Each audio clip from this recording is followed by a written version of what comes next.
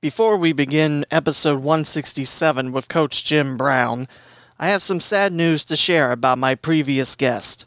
Kevin O'Boyle passed away in his sleep this past Saturday, the day after episode 166 was released. Needless to say, this is a huge and surprising loss. Kevin was a great guy, a great co-worker, and a tremendous broadcaster. We lost a great friend in Kevin. In lieu of flowers, please consider making a donation to the Pink Ribbon Girls at 15 South 2nd Street, Tip City, Ohio 45371 in Kevin's memory. There will be a gathering of friends and family on Tuesday, July 14th, 2020 from 5 to 7 p.m. and a memorial service at 7 at the Newcomer Funeral Home, Kettering Chapel at 3940 Kettering Boulevard in Kettering. Masks are required for this event. Thank you. Now on to episode 167.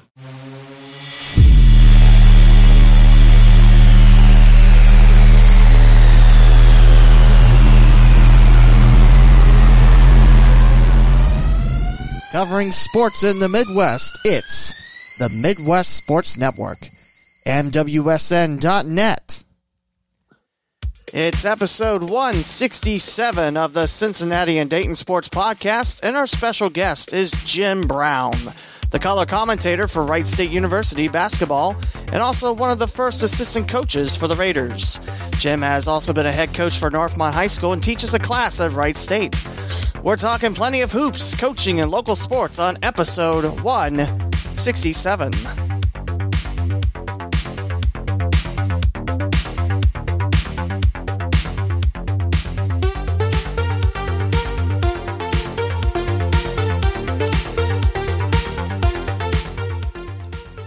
Welcome to the Cincinnati and Dayton Sports Podcast with Lee W. Mowen.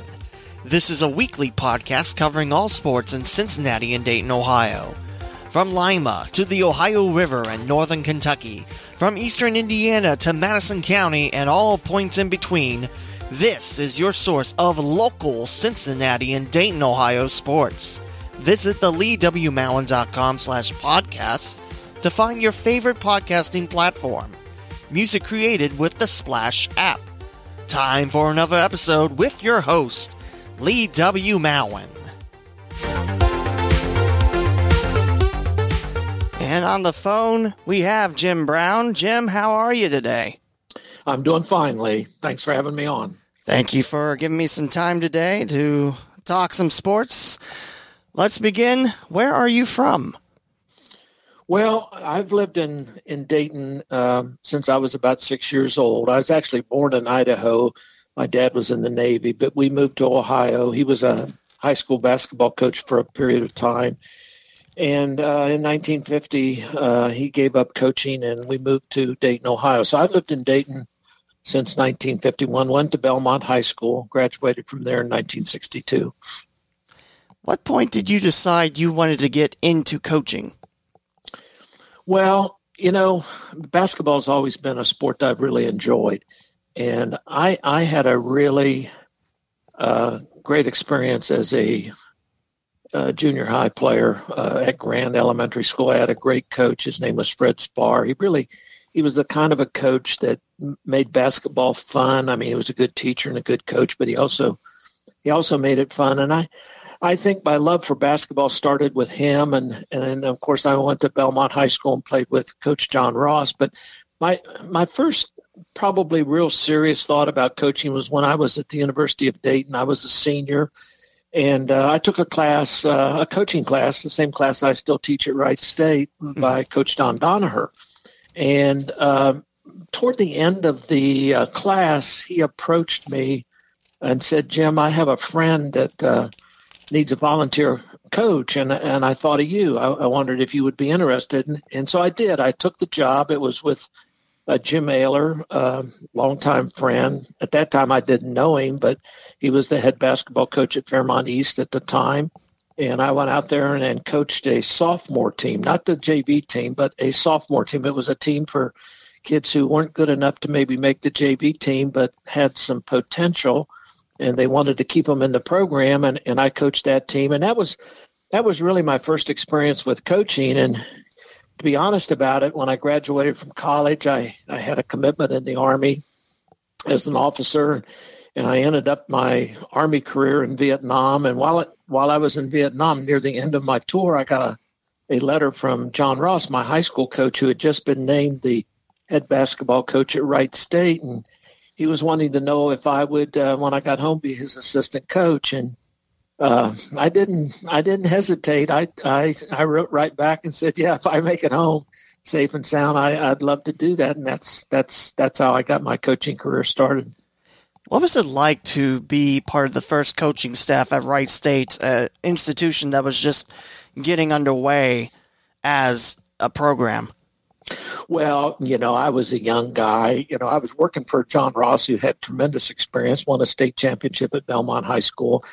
And I think it was a lot more difficult for him than it was for me. I was just excited. This was a great opportunity. I was going to be a college basketball coach.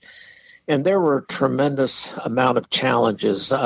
We didn't have a place to practice every day. We ended up practicing at various sites. We were at Stebbins High School.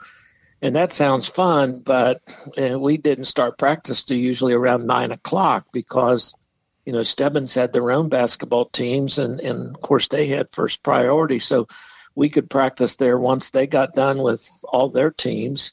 We practiced down at the Fairgrounds Coliseum, which was right across the Miami Valley Hospital on the fairgrounds. We would practice there. It was just very difficult. We had no trainer. I mean, I had to learn how to tape ankles and do those sorts of things. But it was exciting for me because I was doing something that I really loved. Now for John, Coach Ross, it was a much different situation because he had been a long time high school basketball coach, had a lot of success, and it was tough. I mean, we were playing with freshmen and sophomores, and we were playing teams that had been in existence for quite a while. Smaller schools, Otterbein, Capital, schools like that, but they had established programs, and we were just starting out from scratch. What was it like to recruit to a school that was just right out of the gate from scratch? Well, we had, when we first started out, Lee, we didn't have what you would call a full scholarship. We had $1 a figure, and I can't remember exactly what it was, but it wasn't a whole lot.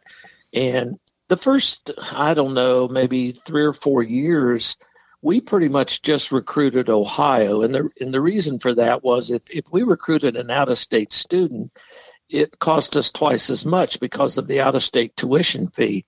So our first 4 recruits, Bill Fote from Piqua, Greg McCurdy from Centerville, Jimmy Minch from Carroll, and Dave McGill from Belmont were all local kids.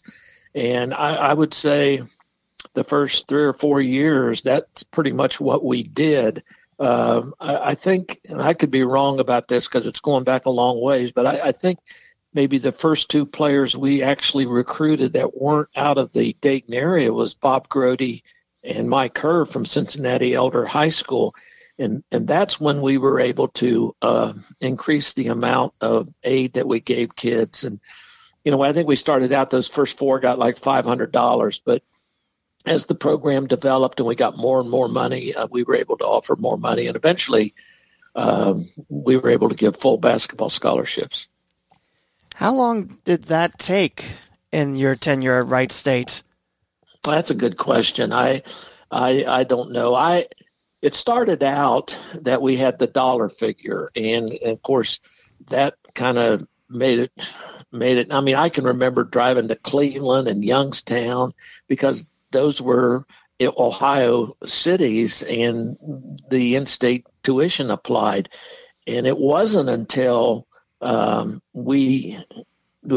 university decided, look, we'll give you scholarships instead of money, that it opened the door for us to go to Indiana and Kentucky and Michigan. And it really changed things for us in terms of recruiting, because it was only hours to Indianapolis. It was 4 hours to Youngstown, 3.5 to Cleveland, and you could get Kentucky in an hour and 15 minutes. So, I mean, it opened up a lot of doors for us in terms of opportunities to recruit different players. But to give you I would say maybe it was 3 or 4 years. It was fairly rapid. When I went there, I was a part-time coach, and so was John Ross. John was hired as a part-time coach. He had to work in the admissions office, not in the admissions office, but in the education office. He supervised student teachers throughout the Miami Valley. That was what he did, and then he coached on the side because the athletic department didn't have enough money to fund his salary. And the same way with me. The first couple of years, I worked in the admissions office in the morning, and then was a basketball coach in the afternoon. And after about 3 years, the program got to the point where they could fully fund the head coach, fully fund me, and things really took off when they were able to do that. How many coaches did you get to work with while at Wright State? Well, I was hired by John Ross. I was with him for 5 years. He didn't retire. As I said earlier, the athletic department was expanding almost month by month, as they became able to finance more. And the university decided, our athletic director at the time was Don Moore, and they decided that they needed to hire an assistant AD, and they offered the job to John because he had been there the longest, and he accepted it. It was kind of a shock to me because he was still relatively young, and we had just started to turn the corner. We had 3 consecutive winning seasons. I think his last year there we were 17-5, and we had everybody back. So the outlook for the next year was going to be good. But he took the job as assistant athletic director, and they hired Marcus Jackson. I coached with him for 3 years, and then I was with Coach Ralph Underhill for 18 years. And that's a lot of Wright State history, too. And it must have been neat to see the program, grow from, from scratch, and now being in Division I and having a great year like they did last season. That's got to be very rewarding. Oh, it is. I think the most amazing thing, and I stop and think about this, I just can't imagine how this happened. But in 13 years, 13 short years, we started our program in 1970, and in 1983 we won the Division II National Championship. And to do something like that, to go from where you had absolutely nothing, no place to actually practice on campus, no place to play on campus, no very limited scholarship money, no full-time coach, and in 13 short years won a national championship. And we were good enough, in 79 and 80 and 81 to do it. You could argue that the best team we had in all those years was our 1981 team because we had Rodney Benson, Roman Welch, Eddie Crow, a great guard, and we were ranked number 1 in the country from the start to finish. And it wasn't until we got upset in the tournament that team got beat. So that's an amazing accomplishment. But you're right. I mean, I look at what's out there today, and I just think, gosh, you were a part of that a long time ago, and it's really a neat thing to see. No question about it. And like the program, too, there were venues that were built up at Wright State. Didn't have a place to play on campus to begin, but then you eventually got the physical education building and then the Irvin J. Nutter Center. And that place is still a huge place, and it's just what Wright State's accomplished. It's very nice to see. It is. I mean, the PE building was a major step up in our program. It seated about 2,900, but the fans were right down on the floor, and we were very successful. As I said, after about the first 4 or 5 years, we got our program on sound footing and started to get some really good players and had a lot of success. And so we played there. We had great crowds, and our president, who came from Arizona State, Paige Mulholland, he had the vision that, look, this program's good enough to go Division One. They need to go Division One, but to do that, they need a new place to play. And you could make the argument that the Nutter Center is maybe too big for a mid-major program, but it's a phenomenal building. Holds a lot of events, and I've made the statement several times that I think it's the single most important thing Wright State ever did was to build that. Now, people will say, well, it's got nothing to do with academics. Why would you say that? Well, the reason I say that is not because of basketball. I mean, basketball is the reason it was built. There's no question about that. But what it has done is it's brought a number of people to our campus at Wright State. The state volleyball tournament was held there for years. The state wrestling tournament was held there for years. A lot of the local high schools have their graduation ceremonies there. There's numerous concerts that people attend, and they come from, parts of Indiana and Southern Ohio and Kentucky. So it brings a lot of people to our campus that have nothing to do with academics, but it gives the university some recognition, some publicity, and some awareness in the Midwest, which, when you're a young school, that is really, really important. And the Nutter Center was built in 1990, and it's been a real important structure in terms of Wright State's history, both athletically and academically. I mean, at one point, too, they had the team or the town's hockey team there as well for several years.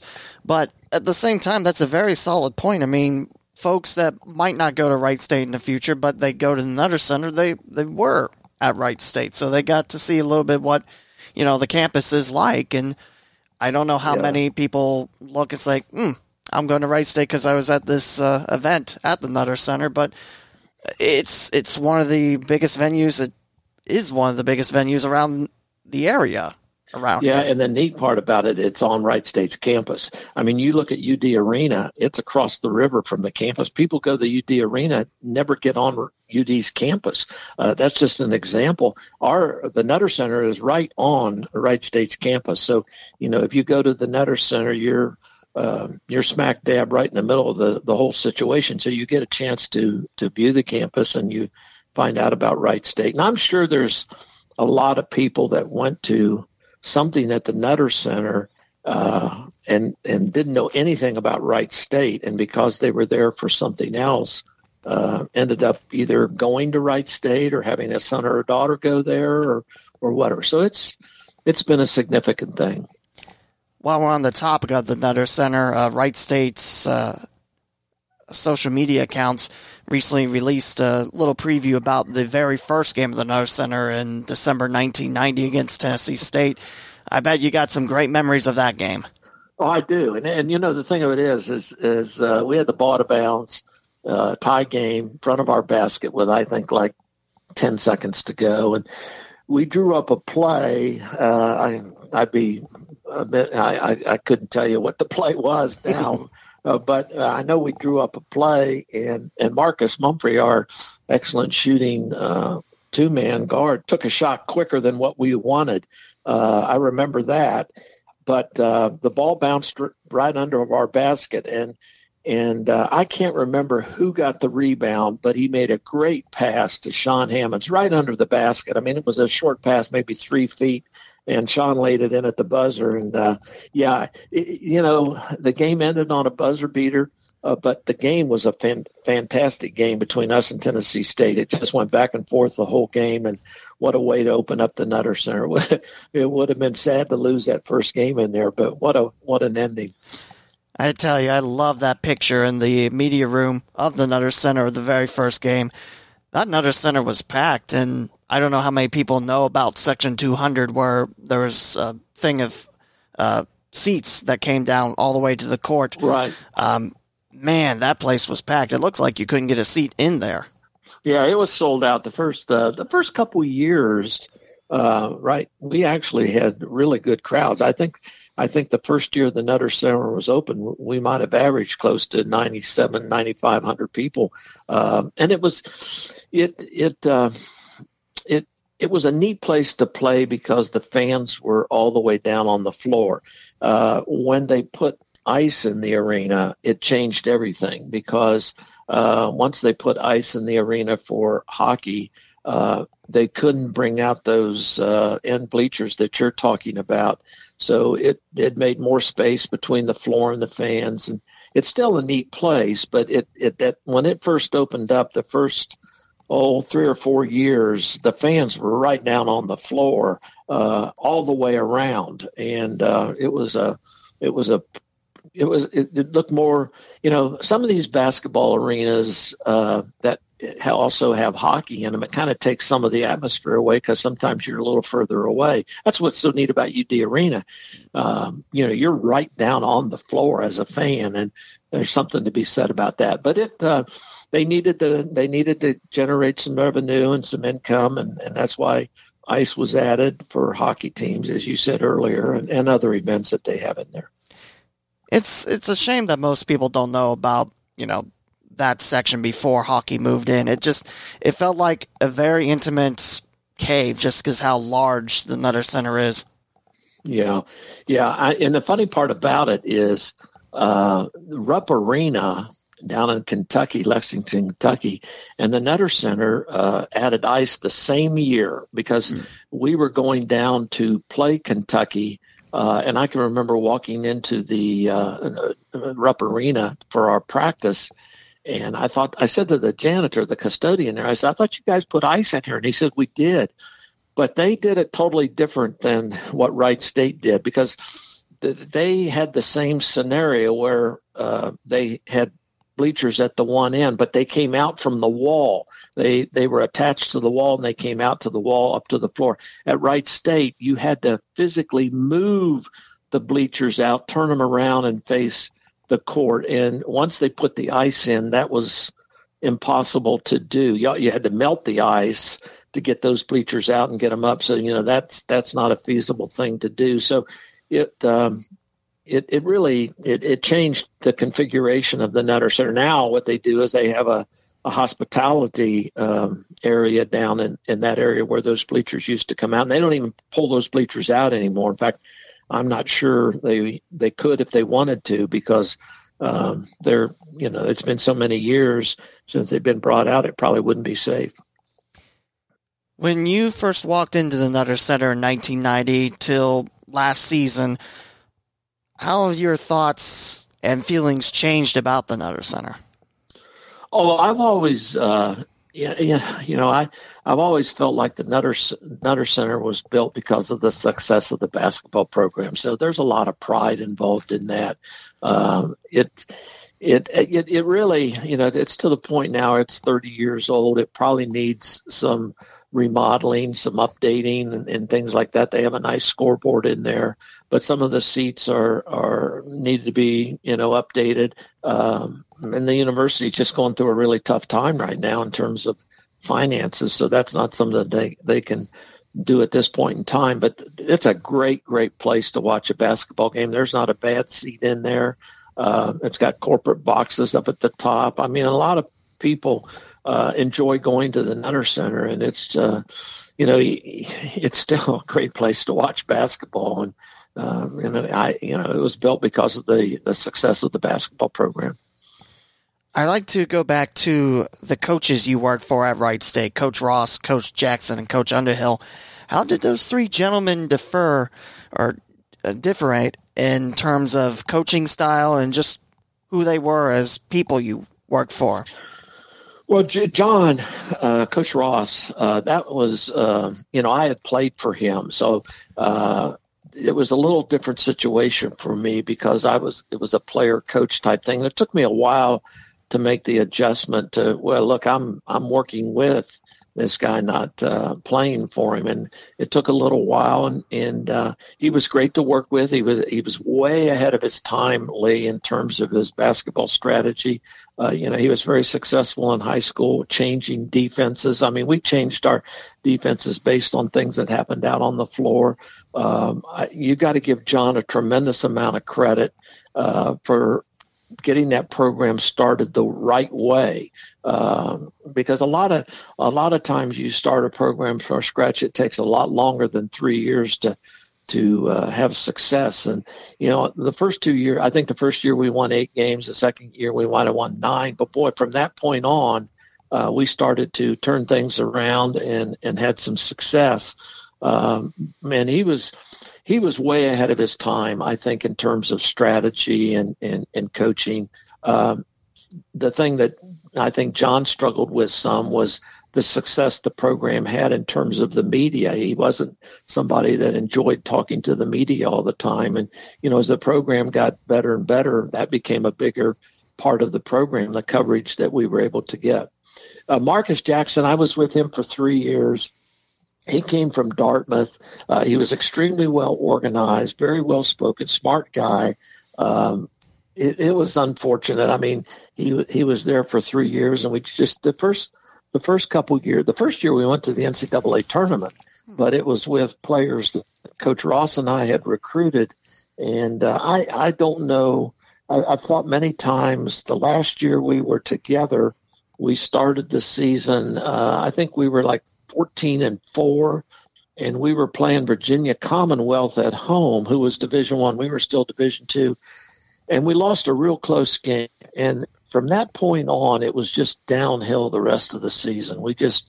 I think we lost 9 of our last 10 games, and they decided to make a change at the end of the year, which was really kind of a surprising thing to me. But in hindsight, boy, look what happened. They hired Coach Ralph Underhill from Tennessee Chattanooga, and when Marcus Jackson was let go, I actually was offered the job. I mean, the athletic director wanted me to be the head coach, and actually talked with me about who I would hire as an assistant, and so on and so on. But things got a little hairy. Marcus was upset that the way it was handled, and rightfully so in a lot of ways. But there were some problems with that, and it ended up costing me the job. They decided to go, look, we can keep Jim here as an assistant and hire someone else. And I think the university was concerned about a possible lawsuit and that sort of thing. So anyway, they hired Ralph, and I can remember my first meeting with Ralph. I didn't know him. I had talked with him on the phone a couple of times about teams that they were playing that we had played. And he came up for the press conference, and we got done with the press conference. And he said, Jim, come on, we're going to go get something to eat. So we went, and he said to me, he says, Jim, I know exactly what's happened here. I know how disappointed you are, but we're going to do this together.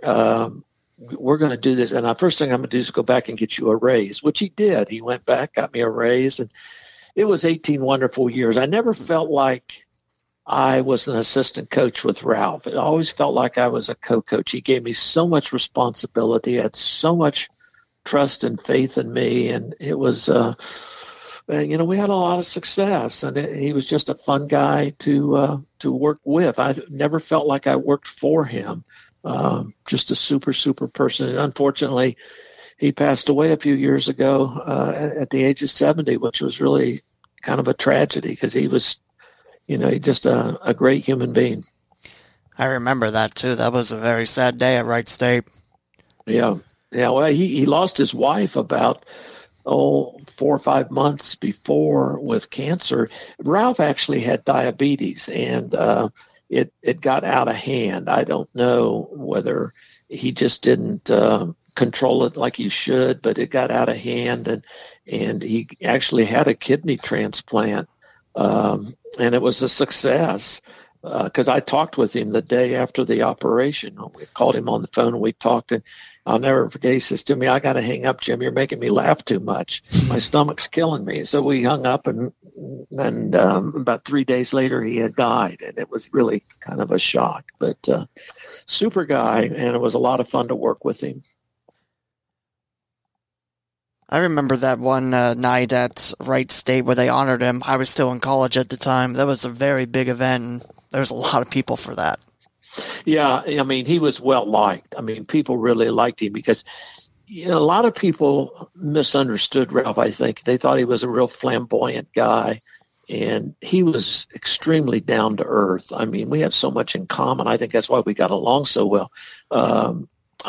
my strengths were his weaknesses, and his strengths were my weaknesses, and I give him so much credit because he didn't know me. He didn't know what kind of coach I was. He didn't know anything about me. And for him to come up to the university and just say, "Hey, Jim, we're going to do this together," and then to give me the amount of responsibility he did.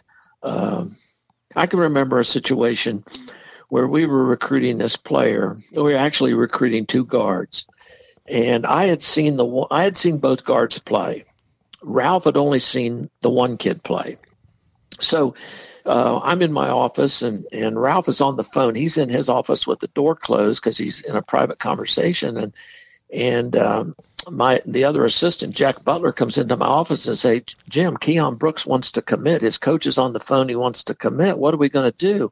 Because he knew that we were recruiting this other player, and Ralph had seen that kid play and really liked him. And I said, "We're taking Keon Brooks." And Jack says, "Okay." So that's what we did. And I can remember Jack saying to me, "What are you going to say to Ralph?" I said, "Well, I'll take care of that." So when Ralph got off the phone, I went in and I said to him, I said, "Look, Keon Brooks just called and committed." And I'll never forget, Ralph says to me, "Well, what about this other player?" And I said, "Ralph, Keon is going to be a 4-year starter." He said, "Hey, that's good enough for me." And he had that kind of confidence. That was later in our coaching career together. I think that was toward the end of our coaching career at Wright State. But that's just an example of how easy he was to work with. I tell you, Coach Underhill had some really good years at Wright State. I mean, you talked about the D2 championship back in the mid-'90s. You had a player that got drafted in the NBA, Vitaly Potapenko. Right. Yes, we did. And what we did was on two different occasions, we took our team overseas. The first time we went to, we were gone 24 days, which is way too long, but it was a fantastic trip. And we developed a friendship with a gentleman over there, a coach over there by the name of Vladimir Hager. And that led to the recruitment of Mike Nahar and Steno Koss and Vitaly Potapenko. I mean, it was all those things happened as a result of that friendship that Ralph and I developed with Vladimir. And and I've told many people, if Vitaly Potapenko would have grown up in Cincinnati or Dayton, I mean, it would have been Kentucky, Duke, North Carolina, Wright State. We wouldn't even have been able to take a phone call to him. But because he was from overseas and Kiev, the Ukraine, he didn't know the difference between Duke and North Carolina and UCLA and Wright State. They were all college basketball programs to him. So we had a lot of success recruiting foreign basketball players, and you see a lot of them over here now, Lee. I mean, there's a lot of just about every college team today has a foreign player from some foreign country playing on their team. And back then, that was not the case. I mean, that has really escalated to the point now where just about every Division I team has somebody from some foreign country. I'd be really interested to hear, how that, transpired and what it was like to recruit overseas back then compared to nowadays where it's, very common practice. I'd love to know, the events leading up to that change. Well, it's a great story. I mean, it was very difficult, and a lot of coaches shied away from recruiting overseas because of the roadblocks that you had. But I'll just kind of briefly go over Vitaly's recruitment because it was an unusual recruitment. We got a fax from Vladimir about this young man. Actually, him and Steno Koss, both of them, they had played in a tournament in Europe that this friend of ours had witnessed. And he spoke with both of them, and they both indicated a desire to come to the United States and play basketball. And because of our friendship, he contacted me, sent me some information, phone numbers, stuff like that. And of course, you never know. You never know how good this player is. You're just taking this guy's word for him because you certainly don't have a chance to see him play. And I can remember making the first phone call to Vitaly's home, his mom answered the phone. She spoke Russian. I didn't understand a word she said, and I hung up. And I waited, I don't know, 2 or 3 days. I tried again, and same situation. She answered the phone, and I hung up. So I don't know whether it was a week later. I tried it again, same situation. She answered the phone, and I hung up. And I thought, well, this isn't going to work. So I called across campus at Wright State to the foreign language department to see if someone over there could help me. And there was not anybody on our campus that spoke Russian that was, fluently to help us. So I called the University of Dayton. And there was a woman at the University of Dayton who came out to my office. She spoke Russian. We made the phone call. The mother answered the phone. The conversation started. Vitaly was home, and that's how it all got started.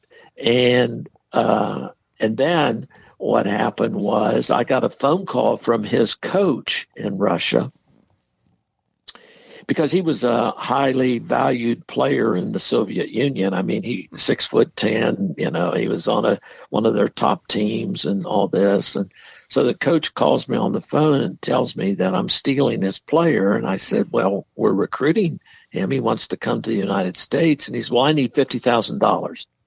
I said, we can't do that. First off, that's not legal. Secondly, we don't have that kind of money. And you'll never get my player. You'll never get my player. So I knew what we were up against, because they had his passport. The team over there had Vitaly's passport. And this is where it gets really, really interesting. I had spoken downtown at a Rotary function. It was either a Rotary or an Optimist function. I can't remember exactly what it was, but it was downtown Dayton. And I talked about that. Somebody asked me about our recruitment of foreign players, and I told him, we were working on a young man from the Soviet Union, but it wasn't really something that we were having much success with. So anyway, after I was done, this gentleman comes up to me. He says, started asking me questions about the recruitment of Vitaly. And he says, I might be able to help you out. And I said, what do you mean? He said, well, I have a person that works in our office that travels to Russia monthly, and he might be willing to help you guys out, because we had to get a new passport for Vitaly, unbeknownst to the team. So this guy, who none of us knew and had never been to a Wright State game, had no association with Wright State whatsoever, he did. I mean, he made several trips to the Soviet Union on business, and each time he was over there, he got a little bit more done. He got him a new passport. He translated all his college credits, because Vitaly was actually in college. He was a freshman in Kiev University, and they had no athletic program. So when he came to the United States, he didn't have to sit out a year as a transfer. He was eligible immediately. So that's how it all got started. I mean, we were just very, very fortunate that we had some people that were willing to help us and recruit him, because, and I've thought many times, how many people would let their 18-year-old son go all the way across 5,000 miles away to play basketball at a college? I mean, it's an incredible story when you think about it. And look what's happened to Vitaly. He played in the NBA for 13 years, made over $50 million. He coached it with the Cleveland Cavaliers. He's got a world's championship in the NBA. He's now with the Memphis Grizzlies. It's just a tremendous success story. And to think that you had a small part in that story, I think is something that I'm really, really overwhelmed with, to be honest with you. I was really happy when he was assistant coach with the Indiana Pacers, and that was really cool. But yeah, I mean, that's a wonderful story, and it's something that, back then it must have been tougher, just because you really didn't have the internet like you do today. So there was no social media. It's still, phones and faxes. Yeah, it was. I mean, I could write a book about the recruitment, because I'm just touching for time purposes. Yeah, that was a long process, a lot of roadblocks, a lot of paper. I mean, it was. You're right. There was no internet. There was no I mean, it was very difficult to even call over there because of the time difference. It was, but I've thought many times, how many coaches after the first or second phone call where mom answered the phone and hung up, how many guys would have stuck with it? Because we didn't know how good he was. I mean, we didn't know he was a potential NBA player. We just knew he was 6'10". He wanted to come to the United States. He was a good basketball player. And I've thought many times, Jim, you were diligent. You stuck with it. You didn't give up. And that is kind of a neat thing, because a lot of guys, I think, would have just said the heck with it. And, we can find somebody here in the United States that's good too. And I know Vitali is very, very appreciative of the efforts we made to get him over here. I know that, and it's just a really neat story. I don't know how many coaches that would have stuck with it, with that language, the language barrier. And I never would have guessed that Wright State back then didn't have Russian. I think they did when I was in college. I know. I was very frustrated when that happened. I really was. I couldn't. And then the ironic thing is, called the University of Dayton, and they had somebody, and she was so nice. I mean, I wish I could think of her name, but she was so nice. She came out. She came out one time, and that's how we got the ball rolling. And after that, after that initial phone call, I was able to tell Vitali, okay, I'll call you next Tuesday at so and so time, and he was always there.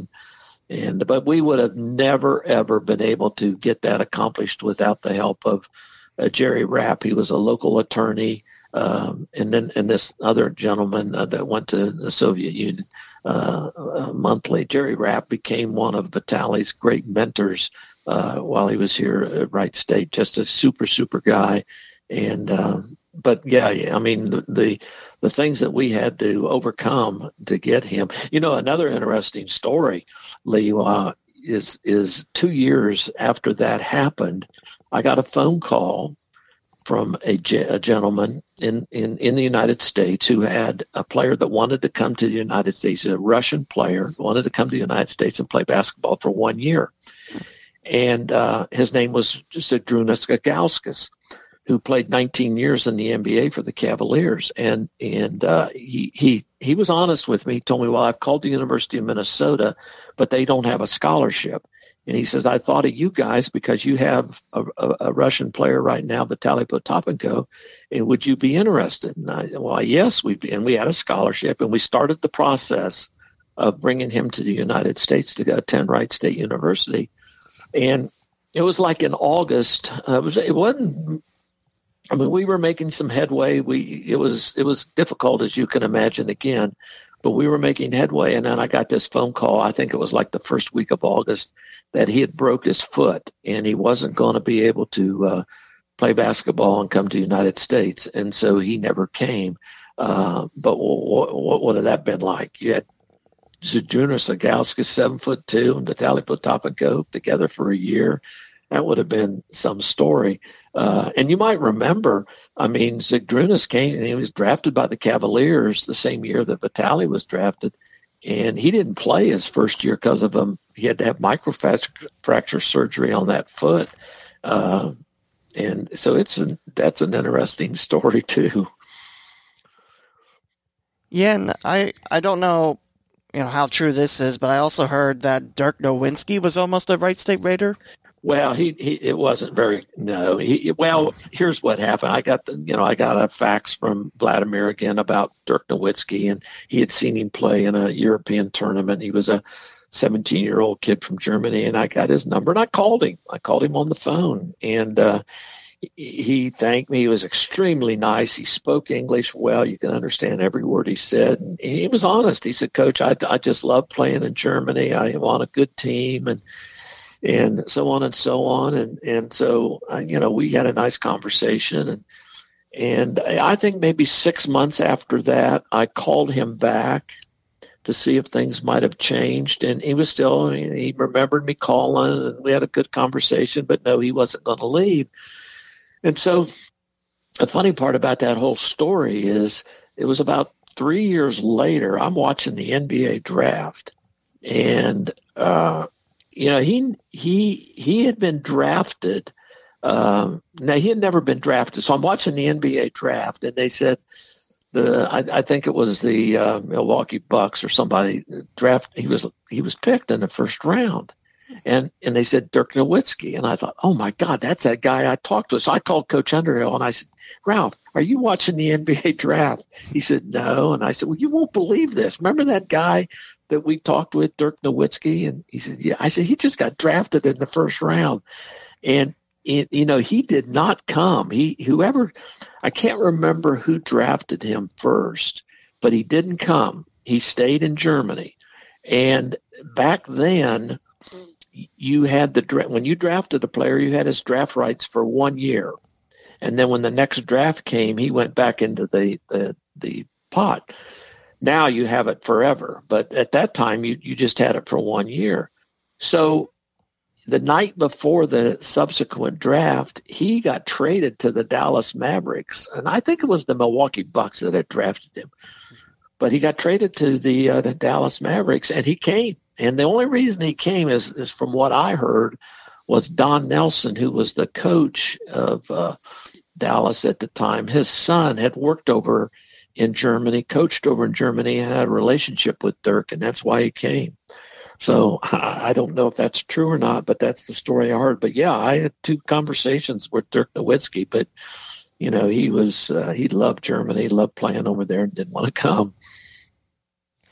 We talked about Vitali, but how about some other former Raiders? Who are some of your favorite athletes that you got to coach, and how many of these athletes do you stay in touch with? Well, I stay in touch with quite a few of them. Facebook. I several years ago, I of course wasn't on Facebook, but several years ago, my brother, who lives in Myrtle Beach, was telling me, Jim, you should get on Facebook. You could connect with a lot of your players, and they'd love to hear you. And that's true. I mean, I get comments from former players all the time. But, it's one of the reasons people have asked me many times, why did you stay at Wright State for 27 years? I mean, and it was always about the players. I mean, like at Northmont, I stayed at Northmont for 16 years. I had 3 or 4 opportunities to leave Northmont and go to a program with a little bit better basketball tradition. And I elected to stay at Northmont. And it was always about the players. You develop a relationship as a particularly assistant coach, where you do the recruiting and you get to know the kids and their families and their parents. And I always, maybe that's a strong point, maybe it's a weak point, I don't know, but that was always the reason when it came down to having an opportunity to go someplace else. I just didn't have, I just didn't feel comfortable going in and telling guys, look, I'm leaving, I'm going someplace else. And so I have a lot of players that I stay in contact with. They're all, in their own little ways, a part of my life. And I get the neat part about coaching is you get comments from players. And people think, well, it's always the players that had the most success. No, Lee, it's a lot of guys that were 8th or 9th, 10th man, maybe guys that didn't even play very much, that they talk about the impact that you had on their life. And I mean, I just had one happen not too long ago from a player that I coached at Northmont High School, Kenny Hayes. And Kenny played at Miami University. He's played in the G League. In fact, he scored 52 points playing for the Maine Red Claws in the Development League or G League, whatever you want to call it. He's now overseas. He's been overseas playing in Europe the last 8 or 9 years. And he posted something on Facebook that brought me to tears. I mean, he talked about how I changed his life and everything he's done, he owes to me. I mean, it was just an incredible post. And it's things like that make, and I'm sure I'm not the only person that's had that happen. All coaches have former players that, just like in my situation, the 2 guys that come to mind in my life were Fred Spar, my 7th and 8th grade coach, and John Ross, who was my high school coach. I mean, the the influence that they had on my life was, unbelievable. So I think that's one of the things when you coach that you learn to appreciate as you get older and older. And I think that's something that fans don't think about, because when you think about sports, you think about games, results, your star players, but what coaches can do for those players, even the ones that might not, see the floor as often. I mean, there's a real chance to affect their lives for the better. And, it's something I can remember a comment I got from Phil Benninger. Now, Phil Benninger was on our national championship team, but he was injured. He had a knee injury. And several years ago, I think it was in 2009, I was inducted into the Wright State Hall of Fame. And Phil sent me a message and said I would crawl across the Sahara Desert to be there to witness the Wright State University inducting you into the Hall of Fame. And I mean, it's comment. Phil was a heck of a high school player. I mean, he was a great high school player, but he had injuries in college that prevented him from, having that kind of success in college. But I mean, and that the comments that he's made publicly regarding his experiences at Wright State and having played for me, and it's unbelievable. I mean, you just it's something that coaching has its great point. It has its downsides too. I mean, it's a tough profession. I mean, it's a really difficult profession to get into. And I tell kids in my coaching class, if criticism is going to bother you, if someone telling you you're doing things wrong, if that's going to bother you, then this is not the profession for you, because no matter what you do, no matter how much success you have, there's going to be people that think they can do it better or are going to disagree with how you're doing it. But the rewards from coaching, I used to hear, when Coach Donaher, I took his class. He made a statement one time that I thought, gosh, what's he talking about? And he talked about the best aspect of coaching is the practices. And I thought, how can he say that? The game's got to be the important thing. Well, after you coach, and the games are neat. There's no question about it. They're neat. But the practices where you get to watch kids improve and you get to interact with them, you get to coach them and teach them. That's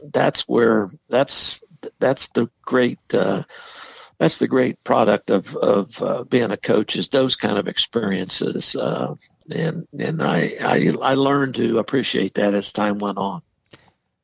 I'll definitely have to dive in on that coaching class of yours, just because I took it while I was in college, and that's how we met. It's a really cool story. But I like to talk about Northmont. You mentioned it earlier, but after the 1996-97 Wright State season, you got hired at Northmont High School. Tell me a little bit about making the transition from college to high school hoops. Well, to be honest with you, when my career at Wright State ended, I had no intentions of ever coaching again. I was 52, 53 years old at the time and didn't really have any aspirations to coach. And Jack Butler, who was an assistant coach with me at Wright State, the year that I was the head coach, Jack was one of my assistants. He lived in Northmont, and he told me about the job being open. He says, I know you've retired. I know you don't want to coach anymore, but you'd be perfect out there. They need somebody like you. And I said, I don't think so, Jack. I don't really think I want to do that. And he kept pestering me. I mean, he just kept after me. And finally, I did. I sent a letter of interest, and I got a call, and they said, well, we thought we had heard that you had an interest, but you never applied or anything. And we actually have hired another coach. And I said, oh, that's fine. No problem. I understand. And so that was like in May. And I never even said anything to my wife about sending a letter out there. I never even talked to her about it. Well, it was in July.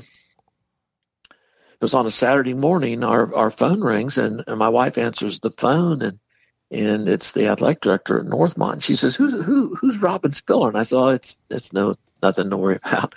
Well, she calls me and she tells me that the person they had hired had shockingly resigned. He had never even coached a game. He was only there for like 2 months, and he resigned the position. wanted to know if I was still interested. And I said, well, I've had some time to think about it. I'm really probably not. And she says, well, Gene Klaus is our principal. And Gene and I had gone to the University of Dayton together and knew each other pretty well. And he was the principal at Northmont. And she says, he really would like just to talk to you about it. And I said, okay, well, I'll come out and talk to him. So I did. And they offered me the job on the spot. And I'm driving home. And I called Jim Ayler, who was a part-time assistant with us at Wright State. Jim was probably 70 years old at the time, 72 maybe. And I was telling him about it. And he said, oh, Jim, you got to take that job. You got to do that. And I said, well, I kind of want to do it, but I want you to come with me. And there was silence on the other end. There was not a word. And I said, Jim, are you still there? And he says, yeah, I'm thinking. And he said, I'll have to think about this. So the next day I get a phone call from him. When do we start, Jim? When do we start? That's how Jim was. And so we were there together for 14 years. I was there 16. Jim was with me for 14. And when we took the job, Lee, we had no idea the situation it was in. I had never been to a game at Northmont High School, never recruited a player from Northmont High School. I find out they had won 4 games the year before. It was a program that was in disarray, no question about it. But they had one really good player who was coming back, David Diggs. And so we worked really, really hard at turning that program around. And I have great memories. I had great coaches that I coached with out there, great players, had a lot of fun. We had 14 consecutive winning seasons. They had never had more than 3 consecutive winning seasons prior to me getting there. So it was a lot of fun. I didn't teach at the school. I just coached basketball, which was, I wouldn't recommend that to anybody. But in my situation, I wasn't interested in teaching anymore. I just wanted to coach, and they were fine with that. And so, it was 16 years. What were some of the main differences between the green and gold at Wright State and the green and gold at Northmont? Well, I think the biggest difference is maturity. I mean, high school kids are a lot more. They're not as mature, I guess is the best way to say it. The coaching part of it is about the same. I mean, kids, they listen just as well. They're coachable. They try to do what you ask them to do. The biggest difference, I think, as a coach was as a college coach. And I don't know, maybe some college coaches don't feel this way, but I always felt this way, that you were like the father figure in their life because they were away from home, and anything that happened to them, I felt directly responsible for. So like if something happened, and this didn't happen very often, where they got a speeding ticket or got in trouble or whatever, you felt responsible for that, because it was, you see this all the time, particularly with college athletes. If something happens, somebody gets in trouble, it's a big story locally. I mean, everybody knows about it. It's in the newspaper. It's on the news. As a high school coach, I never felt that way because they live with mom and dad. If something happens, it's mom and dad's responsibility. I didn't feel the same responsible. It just didn't feel the same coaching a high school player as you did a college player. And so that, to me, from the coaching standpoint, was probably the biggest difference. But the actual coaching on the floor, practices, that's very, very similar. College kids were a little bit more mature, a lot more mature, I should say. And but it was fun coaching both. I mean, it was a very rewarding experience in both situations, and I enjoyed both of them equally. I mean, I really did. I mean, my time at Northmont was a lot of fun. Of course, my time at Wright State was fun. And what I'm really proud of is in both cases, I felt like I was a part of something that generated some success, certainly at Wright State, and then at Northmont to have 14. When you're a high school coach, you're stuck with what you got. If you don't have a point guard, you can't go out and recruit one. You're stuck with what you have. Whereas in college, if you don't have a good point guard, it's your fault. So I think coaching at the high school level and being successful is very, very difficult because you have to make changes based on the type of players that you have, and that may change every year. So it kind of changes, maybe your offensive philosophy or your defensive philosophy. It's tough. Yeah, that's a very good point too. I mean, you might hear people complain that the private high schools can get athletes in, that type of thing, but that's a very good point on that as well. Now, if you're a high school coach, you're stuck with what you have, and you have to, you have to develop it. And my basic offensive philosophy stayed the same. But I can remember when I first went to Northmont, I wanted to play a matchup zone because I had really been a believer in that. The year I was the head coach at Wright State, we implemented that. I just didn't have the time. I was only there 1 year as a head coach. I didn't have the time to really make it exactly how I wanted. So I went to Northmont. I'm going to do it, and I'm going to do it right. Well, I had a 6'8" center that year that he was a great offensive player, but he was very slow. He was very awkward defensively, and I had to make some adjustments in how I wanted to play that zone defense based on his ability because I needed to have him in the lineup. But I couldn't play it the way I normally would play it because of him. So, high school coaches are faced with that all the time. I mean, you're not going to have a great point guard every year. So what do you do when you don't have one? You got to make an adjustment. It's high school coaching is difficult. And I think the thing about being a high school coach that you have to do, particularly if you're at a school like Northmont, where kids from the fourth grade on know where they're going to go. They're going to be a Northmont Thunderbolt or a Centerville Elk or a Wayne Warrior. They know that's the high school they're going to go to. You have to get those kids in the fifth, fourth, sixth. You have to get them interested in basketball. Basketball is a very difficult game to play for a young player, and you've got to get them interested. So I think as a high school coach, and I did this at Northmont, you got to get down there so those kids know who you are.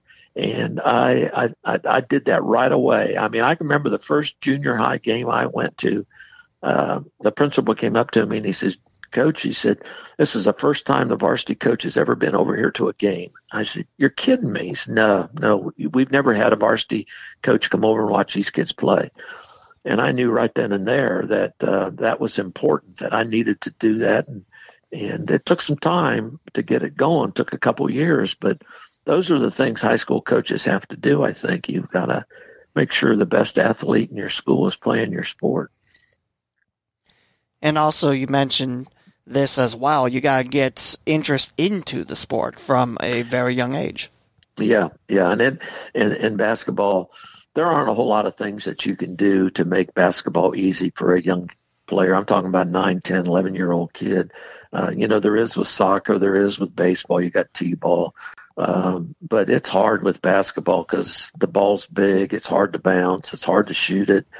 I think I was fortunate at Northmont. I had a lot of coaches that bought into my philosophy. My philosophy with those kids was, look, I want everybody to start at least 2 games. You don't have to play everybody an equal amount of time, but I want everybody to play in every game. And, as a young coach, you have an ego. You want to do well. But the important thing is that kids keep an interest in the game, that they don't quit the game because they never get to play or somebody yells at them all the time. And I go back to my 7th and 8th grade coach. He was a really good coach. He made the game interesting. It was a lot of fun to go to practice. And I've thought many times, if I'd have had a bad 7th and 8th grade coach, a guy that just didn't ever play all his players or whatever, what would have happened? Would have I given the game up? And, it's like Michael Jordan. You've all heard the story about Michael Jordan. He goes out for the freshman team. He gets cut. He comes home. And his mom tells him, maybe you're just not working hard enough. Maybe you need to work a little harder. She didn't blame the coach. She put the emphasis right on Michael, and he took it to heart. And look what happened to him. And that's just one example. But there are so many young coaches that coach for the wrong reasons. They think it's all about winning. I always tell the young coaches that take my coaching class at Wright State, until your score is on Channel 7 or Channel 2 or in the Dayton Daily News, it doesn't matter whether you win or not. The important thing is, are those kids having fun? Are they learning the game of basketball? That's the important thing, not whether you win the game. And that's a tough thing for a young coach to figure out. I mean, it was tough for me, I'll be honest. I mean, I had a couple of experiences where, it made me realize, look, it's not whether you win or not. That's, you want to do that, but that's not the most important thing. Now let's talk about your broadcasting career, because a while back you teamed up with Chris Collins. What is it like working with Chris, the voice of the Wright State Raiders? Well, he's great. I mean, it was kind of a unique situation. The last year I was at Northmont, I got a call from Tom Michaels. Tom used to work at Channel 22, and he does some play-by-play for a station up in Piqua. And they were going to Columbus to cover Troy Christian, who was playing in the state championship game. And he wanted to know if I would be his color commentary. And I had never done, I had the post-game radio show at Wright State for all those years, but never had done anything like that. And I said, sure, I'll do that. So I went up there, and we're driving back and from Columbus, and he said, when you quit coaching, I'd love to have you do some games with me. So that I resigned at the end of that year, and I started doing some games with Tom, and Wright State found out about it. And it was halfway through the season, they approached me, would you be interested in doing our games? And I thought about it, because it's a commitment, because they wanted me to go on the road. And I said, okay. So I did it. And that was my first experience with Chris. And I just think I can't say enough good things about Chris Collins. I think he's got a great voice. He is extremely dedicated. I mean, and he's a perfectionist. And a lot of people don't understand this, but when we do our games from home, we're on 106.5 radio, but we're also on ESPN3. So he's got to coordinate that, because between the two, and because the commercials are different and so on and so on. So, but he's a blast to work with, and a lot of fun to be around, and does a phenomenal job. And he's a lot of fun to listen to as well. I mean, with, him calling play-by-play, as a coach what just happened on the floor. So that's, your 1-2 punch of experience right there. And he knows when to get excited. I mean, I'm probably a little impartial.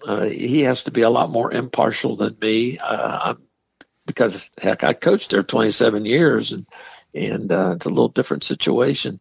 I know our athletic director, Bob Grant, has told Chris and I we're like the Marty Brennaman and Joe Nuxall of college basketball. And I take that as a tremendous compliment, because I thought Marty Brennaman and Joe Nuxall were great to listen to, and I hope people enjoy us. I mean, we have a lot of fun doing it. There's no question about it. And what makes it fun is Wright State's pretty good right now, so there's a lot of fun to be around. And this coaching staff at Wright State, I can't say enough good things about Coach Nagy and his assistant coaches. I think he's got great assistant coaches. They're very personable, very helpful, very supportive, and a lot of fun to call their games.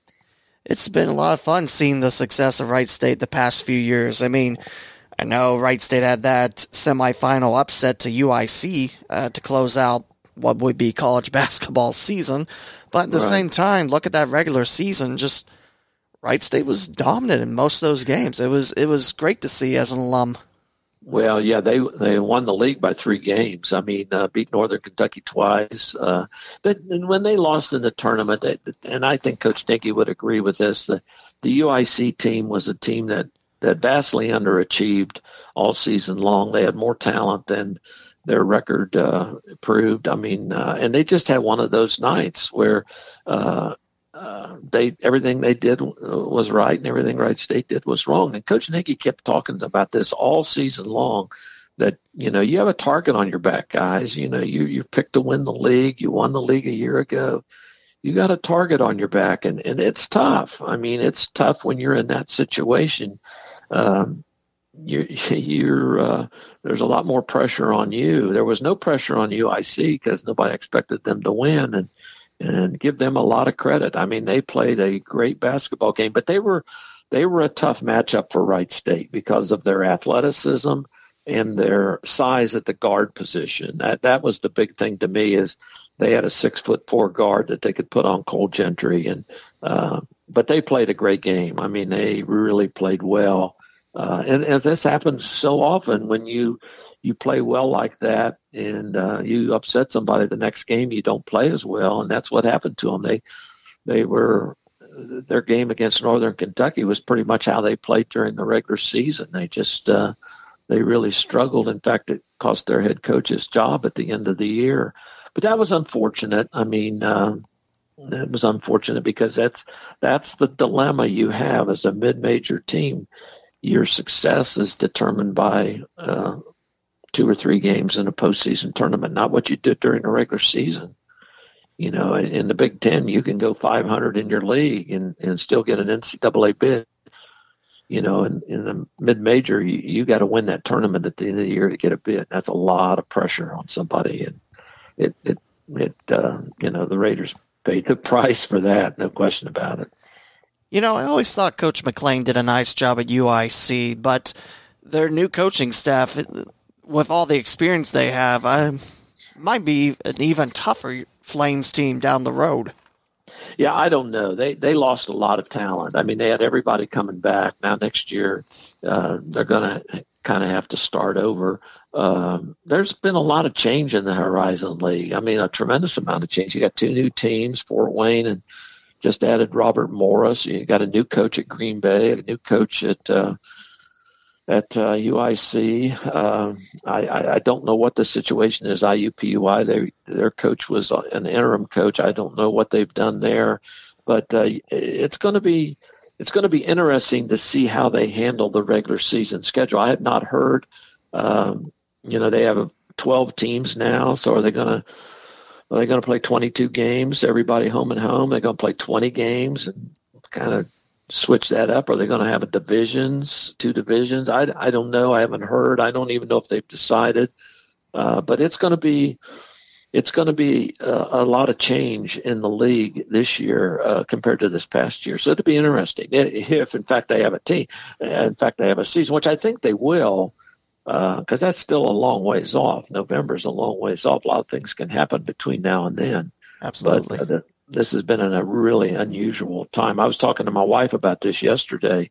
You take all these kids that just graduated last year. Well, this thing started in March. So, a lot of kids who plan to make some college visits, particularly the transfers, weren't able to do that.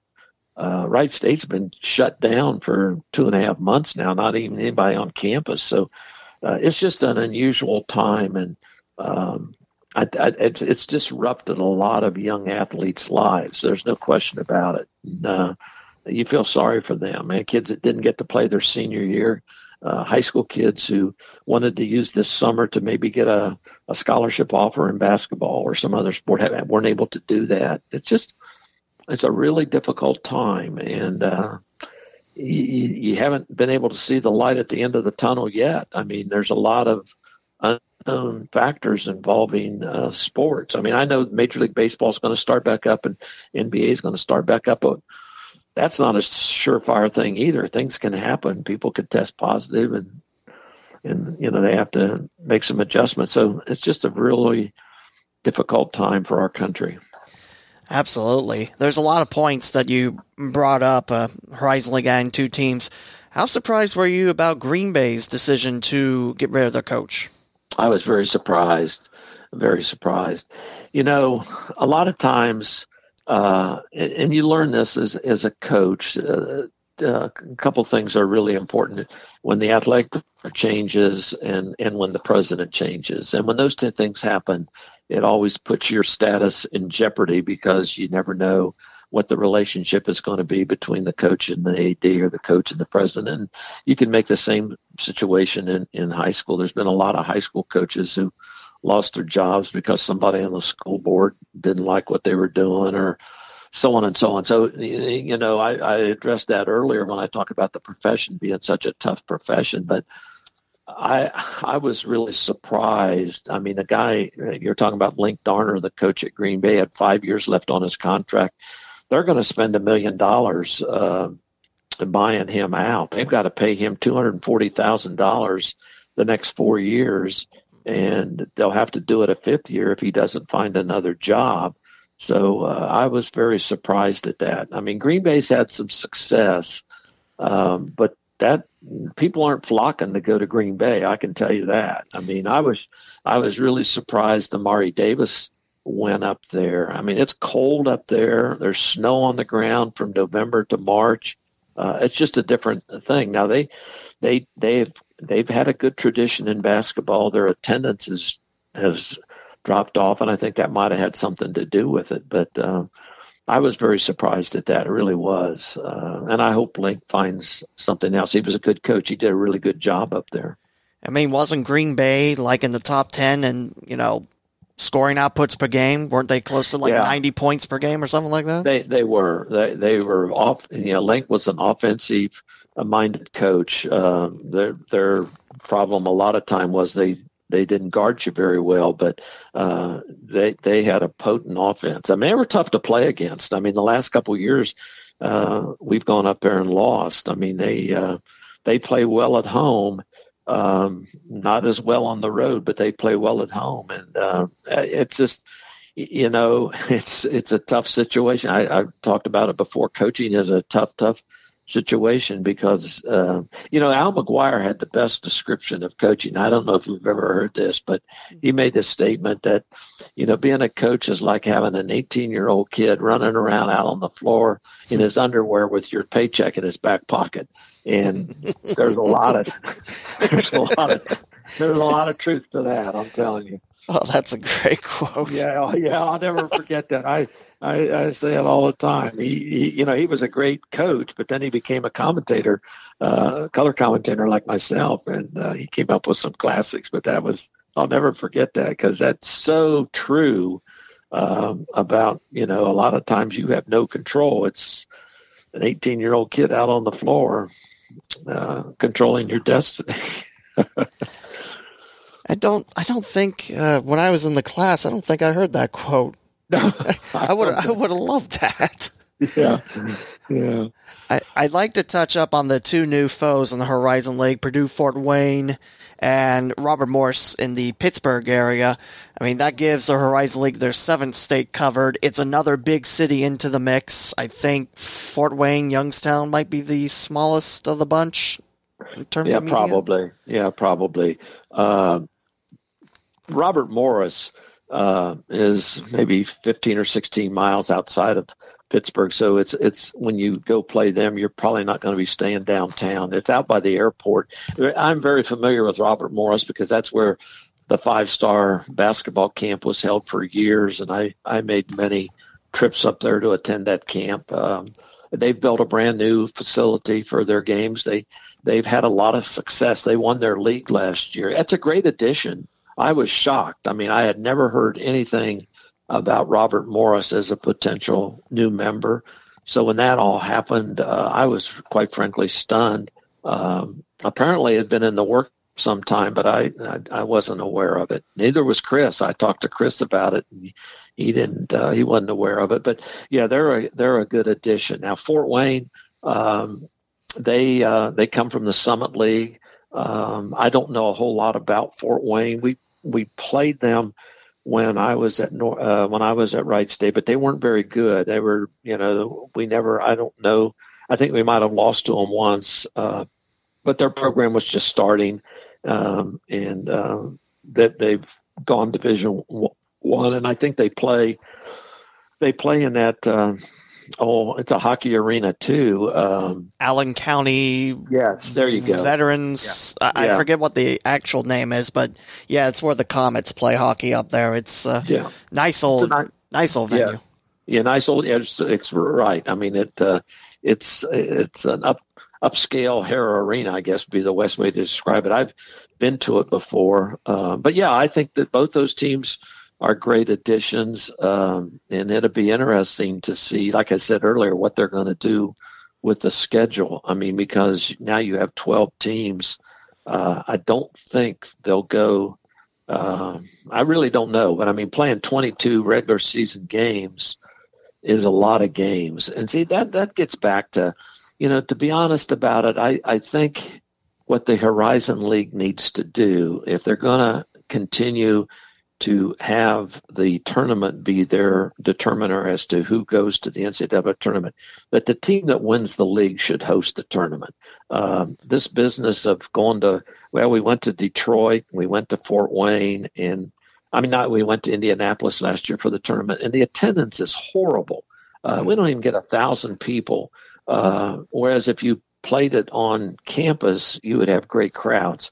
And let's be honest. I mean, it's a mid-major program, and you play 20 games, 18. Right? They played 18 games this year.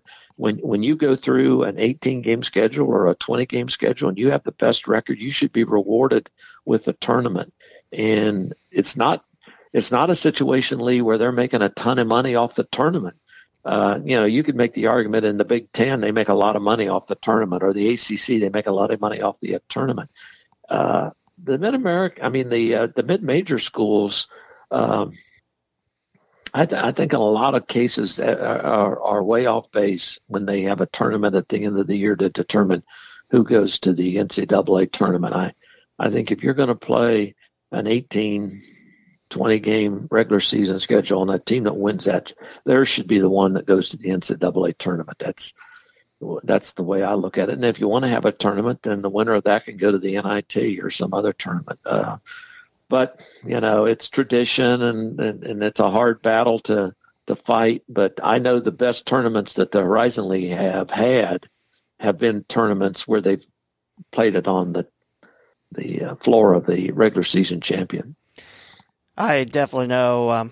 My freshman year in college, when Wright State got to host it, that place was packed, and I totally agree. And I think if that were to happen again, I think that's a better alternative than, hey, we're all going to Indianapolis, let's go there. Yeah, it's well, first off, you have, and this is the downside to the Horizon League, in my opinion. First off, let me just say, I think the Horizon League is a great league. I mean, as you mentioned earlier, most of the teams are in big cities, and that makes it great. But the thing that is a problem is so many of these teams in the Horizon League, their home attendance is non-existent. I mean, I can just IUPUI. I mean, they're lucky if they have 400 or 500 people at a game. Green Bay's attendance has plummeted. Youngstown's is kind of making a resurgence, but nothing like it was back in the good Division II games. Division II years. Cleveland State, same way. UIC. If they have 2,000 people at a game, that's a good crowd. I've told people, you take the worst home crowd at Wright State, that would be the best home crowd at 8 of the 10 teams in our league. The only teams that you couldn't put in that category would be Northern Kentucky and Oakland. They both have decent crowds. Everybody else, a 2,000 spectator crowd is a great crowd, and see, that's the part of the league that's got to change, in my opinion. And it's a tough sell. I mean, that's a tough thing to do, to get with all the things, all the access that you have to watch stuff on TV and on the internet. It's just really difficult to get those people to be live spectators, and it's just not a problem in the Horizon League. It's a problem in the Mid-American, the OVC. You could just go on and on. Here locally in Dayton, everybody looks at the University of Dayton, the great crowds they have. Well, that is the exception rather than the rule. There are not many University of Dayton type situations in the country. You just don't see it. I think I mentioned that, having the big cities, that's really cool, but that's also a drawback too, just because in most of those cities, I mean, in Chicago, for example, do you rather want to go to a Bulls game or do you want to go to a Flames game? I mean, yeah. I'm sure the UIC tickets are cheaper, but at the same time, same with Milwaukee, Cleveland, Pittsburgh, you don't have an NBA team so much, but you got the Penguins, or do you want to go up towards the airport to watch the Colonials play? I mean, it's something that I don't think I've thought about. It's like, yeah, it's a really good point. I mean, there's a lot of entertainment options in the major cities, and it's hard to become a draw and that type of thing. Yeah, and the other thing that's happened, Lee, is the disappearance of newspapers because people don't get the newspaper anymore, and so consequently the newspaper was a great asset for college and high school sports because you were made aware of when teams were playing home games. I mean, we play in Chicago. You'd be hard pressed to find anything in the Chicago paper about the game before or after. Same way in Detroit, Cleveland. I mean, I could go on and on. Even in Dayton here. I mean, the Dayton Daily News, I mean, you find out, you get the paper, you find out what happened 2 days ago. It's not, it's not something current. Now, of course, we've changed to the internet and social media and stuff like that. So there are ways to promote your games, but it's not the same as it used to be. And so your point is well taken. In those big cities, it's difficult. I mean, it's difficult to generate, even if you're successful as a mid-major program, the kind of fan support that you need. I mean, Youngstown completely lost their newspaper a few years back. The Vindicator, it's gone. Yep. Dayton Daily News, like you mentioned, they now print in Indianapolis with the Columbus Dispatch. Right. NKU, they got a battle with UC and Xavier, and whatever's happening elsewhere in Cincinnati. It's not an easy thing, but at least social media does kind of help, where if you want instant results, bam, you look at your phone, like, okay, this is happening. Yep. So no, and the younger generation has adapted to that really well. I mean, just like you just mentioned earlier in the podcast about Wright State, that the first game in the Nutter Center, they posted that on social media. People watched that. You can't do that with a newspaper. So, I mean, there's a lot of good things that are going on today. It's just a little bit more difficult for the 50 and over group to make that adjustment, I guess, is because they're used to, all their lives, they read the newspaper. They saw the scores from what happened the night before. And I know personally it's a difficult adjustment for me because I love to read the newspaper, but the Dayton Daily News today tells you what happened 2 days ago, not what happened last night. It's just different. Yeah, it's sad too because you don't get you don't get the results from last night, like you mentioned. I think high school football season, the results are on a Sunday or something like that. Yeah, and the thing of it is, and this has all just happened recently because my last year coaching high school basketball was 7 years ago, and my last year. We had articles in the paper consistently. A lot of times we'd have a beat writer right at the game, a high school game. Now you don't even get a box score in the paper. I mean, it might have a little blurb 2 days later. Like if the game's on Friday night, it might be in Sunday's paper. It's so different. I mean, it's so different. And to be honest, it's sad. And I think the newspapers made a big mistake when they went away from highlighting that sort of thing because there's an awful lot of people that follow high school sports.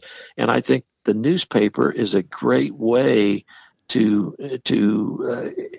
generate that kind of interest because people want to know locally what's going on, what's going on at Centerville High School Sports, Bellbrook, and so on and so on.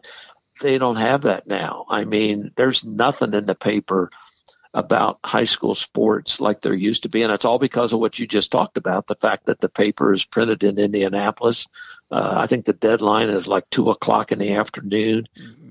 So it just it prohibits any kind of next day coverage of anything relative in sports. So it's really, in my view, kind of sad. And now, you can pick up some stuff on social media, but it's not the same.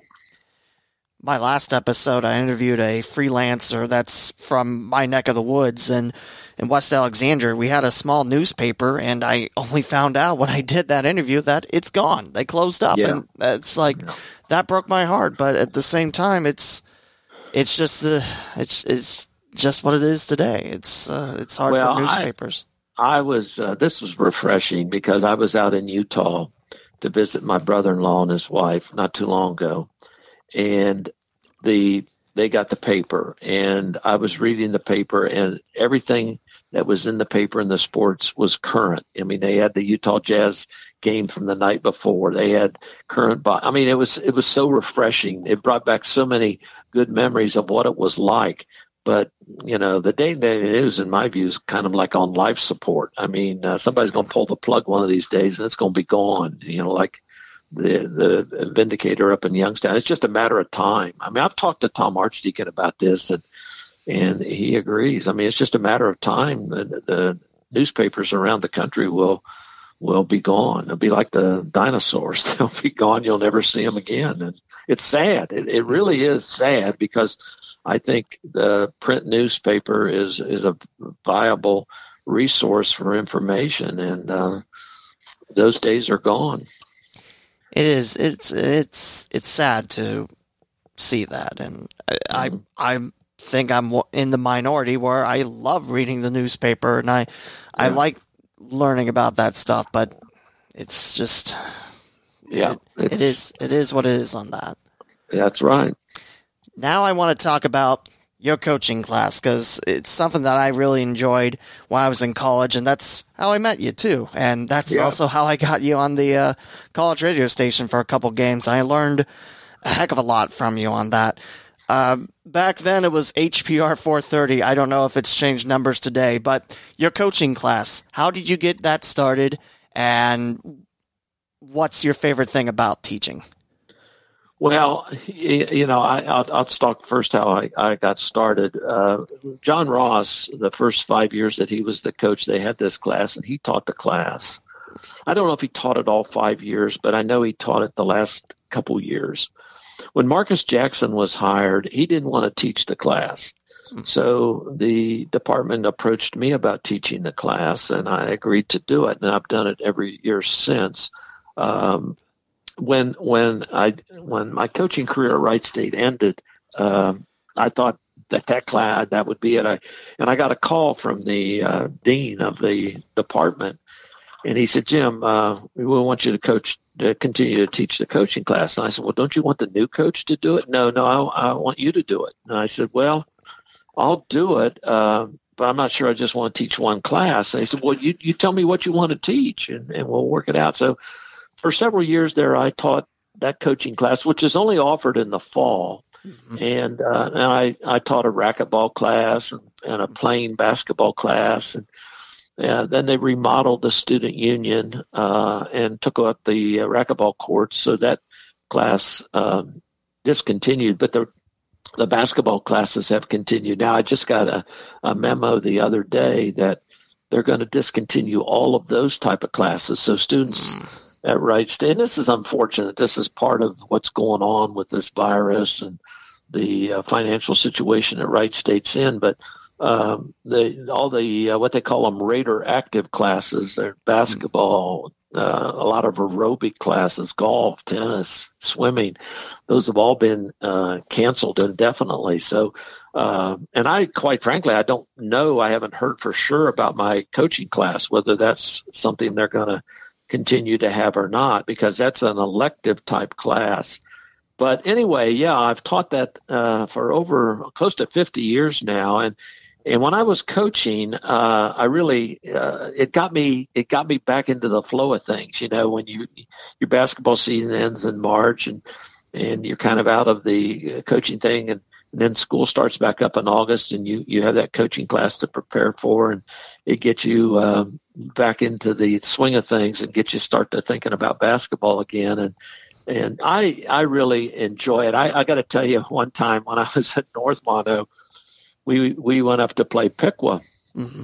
and I went down to introduce myself to the coach. I didn't really know him, and he says to me, he says, Coach Brown, I took your coaching class. I said, you did? And he says, yeah. And I says, well, I hope you got a good grade in it. And he said, yeah, I did. I got an A. And I said, well, I hope you've forgotten everything that you learned. He just got a big smile on his face. But yeah, it's a fun class to teach. I try to,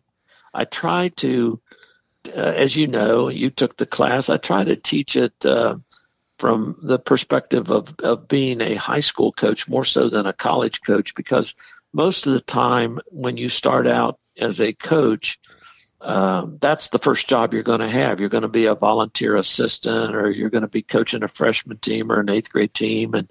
And so I kind of approach it from that aspect. And actually the last 8 or 9 years, I've spent the first 9 or 10 classes just talking about the coaching profession and all of the things that enter into that, like social media, sending an email, confrontations with parents, things that apply to coaching in general, not just basketball, but coaching in general. Some of the things that you're going to have to deal with as a coach that have nothing to do with, teaching your sport. And then the last part, of course, I talk about coaching the sport of basketball, because that's what the class is. It's coaching basketball. Mm. But yeah, it's been a fun class, and I've thought many times how many different students have taken that class. I mean, it's when you've taught the class for, I think the other day when I get my first paycheck this year from Wright State, it'll be the 51st straight year that I've gotten a paycheck from Wright State in some form or fashion. That's amazing. That's amazing. That's really cool. And it was really cool that you got to still teach the class after, the 96-97 season. Yeah, it was. I was honored that he said, no, I want you to teach it. And he's been very good. I mean, it's been a fun class to teach, and I hope it continues, but this is one way or the other. This is going to be my last year of teaching it, because I've made the decision to not teach after this year. So, but anyway, it's been a lot of fun, and I enjoy talking basketball, as you can tell. Oh, absolutely. I mean, that's why I wanted you on the podcast, not only for, the stories about Wright State and Northmont, but you're someone that knows the sport quite well, and you're a Daytonian. So yeah, I've been here all my life. I can remember the time we were talking about how Wright State almost beat Wisconsin at home. Of course, I'm sure people know about the Ops, the Millennium, when Wright State beat eventual national champion Michigan State in 1999, and then later on Tom Izzo wins the championship with the Spartans. I mean, that's really cool. But Wright State and Wisconsin at the Nutter Center, it's a big game that doesn't get to happen as much anymore. No, we had a home and home with them, and both games were really good games. I mean, when we played up there, they had Michael Finley. It's a funny story. We were playing up there, and I would come out before the game and sit down on the bench and watch the other team warm up. Coach Underhill would stay in the locker room, and I can remember we were going to start the game in a zone defense. And I'm out on the floor watching, and I'm watching Michael Finley make 17 straight three-point shots in practice. And I thought, oh, my God. So I go in the locker room, and I said, Ralph, I don't know about this zone defense. I just watched Michael Finley make 17 straight. And Ralph looked at me and says, well, maybe he's made them all. Maybe he won't make any in the game. And sure enough, he didn't. I mean, he struggled in the game. And it was we were ahead at halftime. They won it right at the end of the game. The funny part about that game was, and I'm going to draw a blank on who's Stan Van Gundy. Stan Van Gundy, his brother does the games on NBA, but Stan had just gotten a job at Wisconsin. the coach that was there, Jackson, who went to the NBA, I don't know, he had something to do with their discipline for the NBA, became a vice president of the NBA. But anyway, Stan Van Gundy got the job at Wisconsin. He had just gotten the job. And I knew Stan a little bit. Not he wasn't a bosom buddy friend or anything, but I knew him. We had talked several times on the recruiting trail. And he comes down before the game to shake my hand. And I'm telling you, Lee, he was so nervous. He couldn't shake my hand. He couldn't talk. He was so wound up because it was his first game as a college coach. And I'll never forget that. And, he's had a pretty nice career as a coach. He coached in the NBA for a bunch of years, I think down in Orlando and most recently at Detroit. And I think he does some games as a color commentator now. But I'll never forget how nervous he was before that game, and just shows you, the kind of pressure that you feel coaching at that level. Sticking with this topic, in your time at Wright State and Northmont as a coach, what were some of your favorite teams to face, your favorite opponents, your favorite rivals you got to face? Well, probably I was very blessed. I'll be honest about it. I coached in Rupp Arena. I coached at Freedom Hall against Kentucky, coached against Rick Pitino, coached against Denny Crum, coached at Syracuse against Jim Boeheim, coached up at St. John's against Lou Carnesecca. I could go on and on. Those are great, great memories. But in terms of probably a favorite opponent was always the University of Dayton, because I played basketball there one year. I graduated from there. As a young kid, I was a huge University of Dayton fan. And that night that we beat them 101-99 at UD Arena, I wouldn't say that was the greatest thrill as a coach, because certainly winning the national championship, that's something that you never forget, and it's quite an accomplishment. But, locally, that was a big, big deal. That was a night that I'm not sure I went home and slept at all. I know we partied late into the night because that was a program changer in the Dayton area, because we were kind of always UD's stepchild. Nobody gave us and there's some people still today, and I wouldn't say the younger generation, because I think Wright State's established himself, but you have some people in their 70s and 80s who have been UD fans for years who still don't acknowledge the achievements that Wright State has made. And it's a shame that those two schools don't play each other. I think Norm Greavy, who was on that team that Wright State beat 101-99. And incidentally, that team went to the NCAA tournament, and I think they won 2 games. That was a great team. They had Miguel Knight, they had Anthony Corbett, and they had Norm Greavy. And Norm and I have talked about this, and he's said it publicly that, we lost to Wright State, but it didn't diminish our season. It didn't. It didn't mean it was a great game, and they should be playing. And it's too bad that they don't. But that was a huge. In terms of big time wins in my career, that was one of them, no question about it. And then in high school, probably the greatest satisfaction I got was we had played over at Springfield South on a Friday night and lost by 35 points. Just had a terrible game. South played as well as they could play. And 2 days later, on a Sunday afternoon, we were to play in the Flying to the Hoop at Vandalia Butler High School.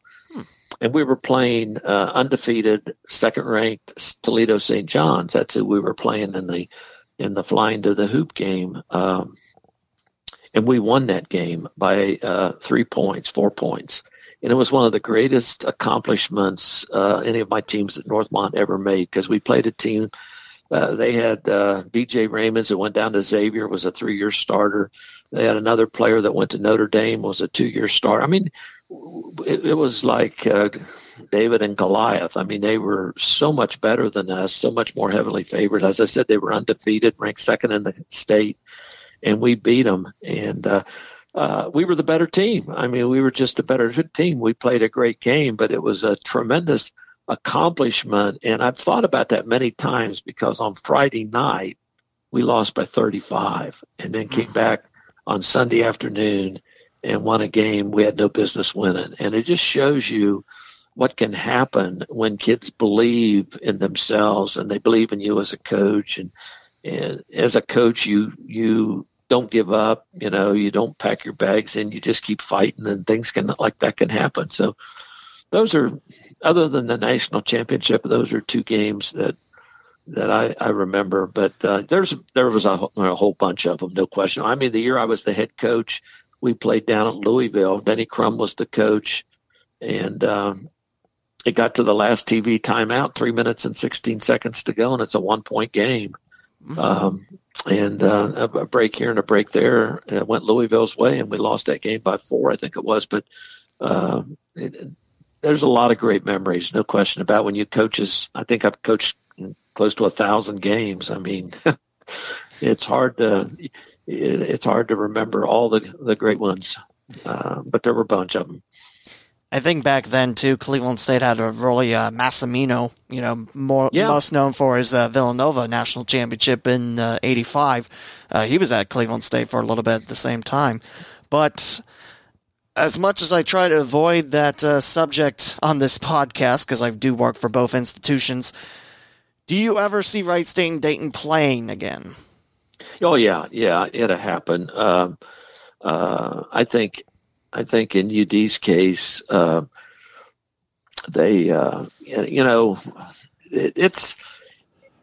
it's their cash cow. I mean, their basketball program is their cash cow. They don't make any money off of football, so home games are extremely important to them. Mm-hmm. And I think that's, say what you want. I think financially, that's the dilemma. I think if Wright State would say, yeah, we'll play at your place every year, they would jump at that. I mean, they couldn't sign a contract fast enough if Wright State would do it. But Wright State's not going to do that. There's no reason to do that. They've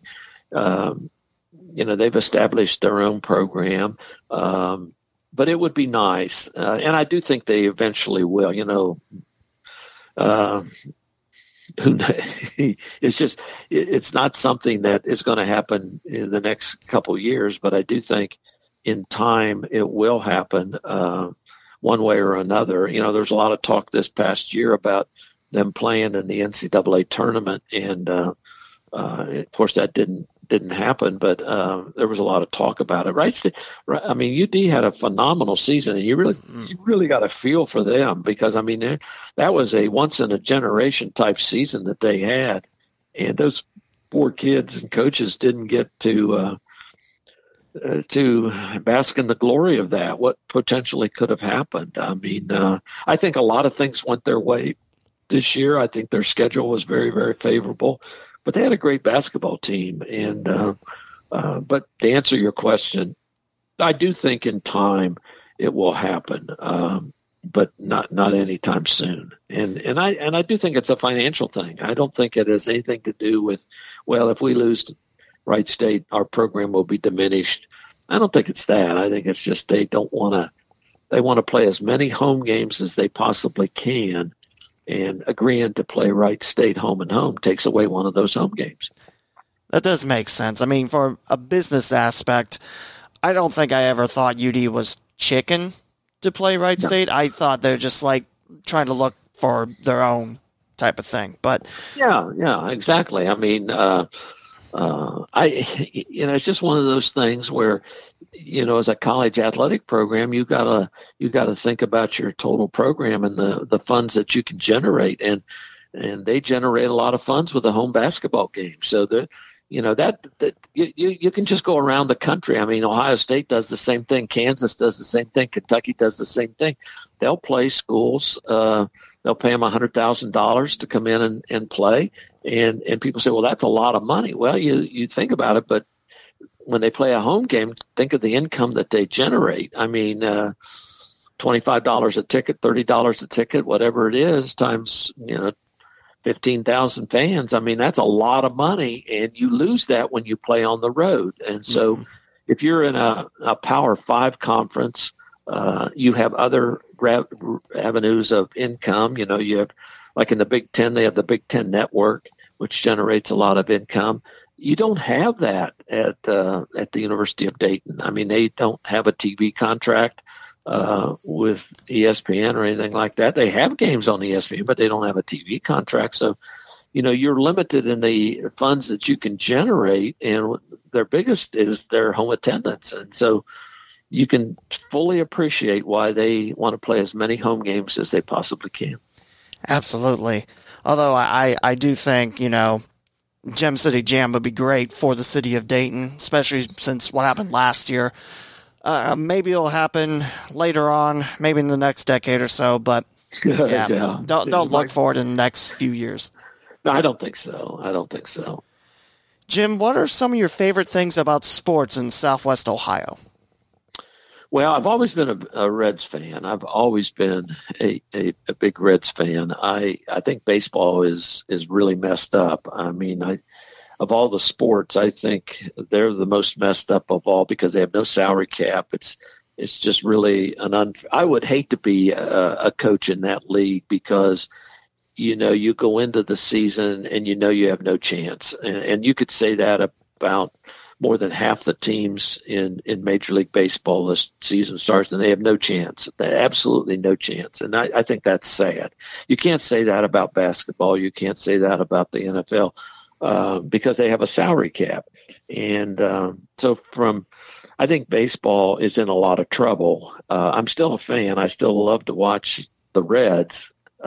I guess I'm more a Reds fan than a baseball fan, but I was a Cleveland Browns fan growing up, and then when the Bengals became a team, I kind of went over to them. I'm not a huge Cincinnati Bengals fan. I love to watch golf on TV. I mean, I just love to watch sports, and that's what's so bad about this time of the year is you don't have live sports on TV. Now, I have learned a lot because there's been a lot of, it's funny how you forget things quickly.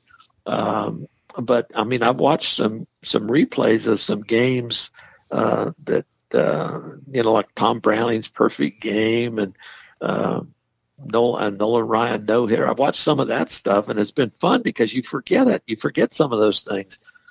But I can't wait to get live sports back on. I mean, I watched the golf tournament this weekend, watched the whole thing. I mean, I'm a sports junkie, no question about it. What would you like to see in the future for sports and media in Dayton, Ohio?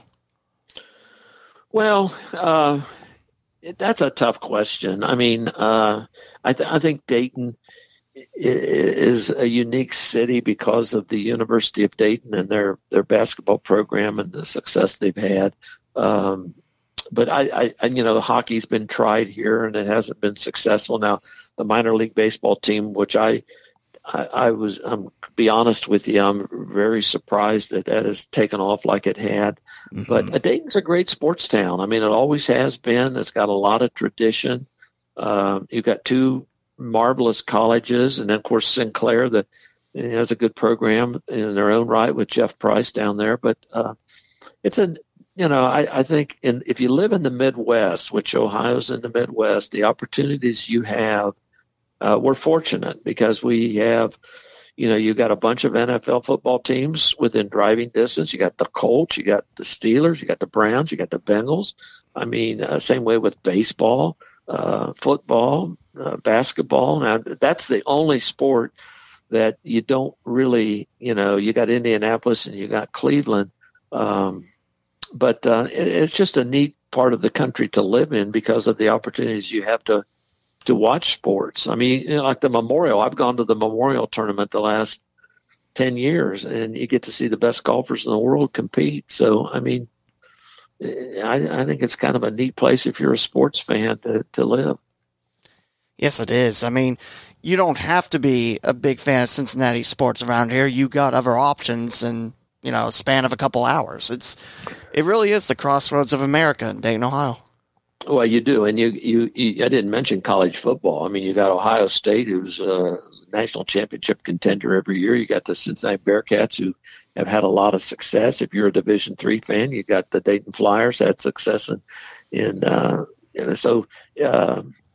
there's there's just a lot of opportunities for that sort of thing, and it's neat because you have the college type sports situation because you got a lot of colleges nearby. There's like 12 Division I colleges in the state of Ohio, state colleges, and so there's a lot of opportunities to watch that sort of thing. And then you also have, you got your major sports within driving distance. And how many places in the country can you say that? I mean, there's places out west where, or even in the South where, you drive 4 or 5 hours to find a team. I mean, I think of all those people in the South that got to drive 5 or 6 hours to go watch an Atlanta Braves baseball game because there's just nobody else down there.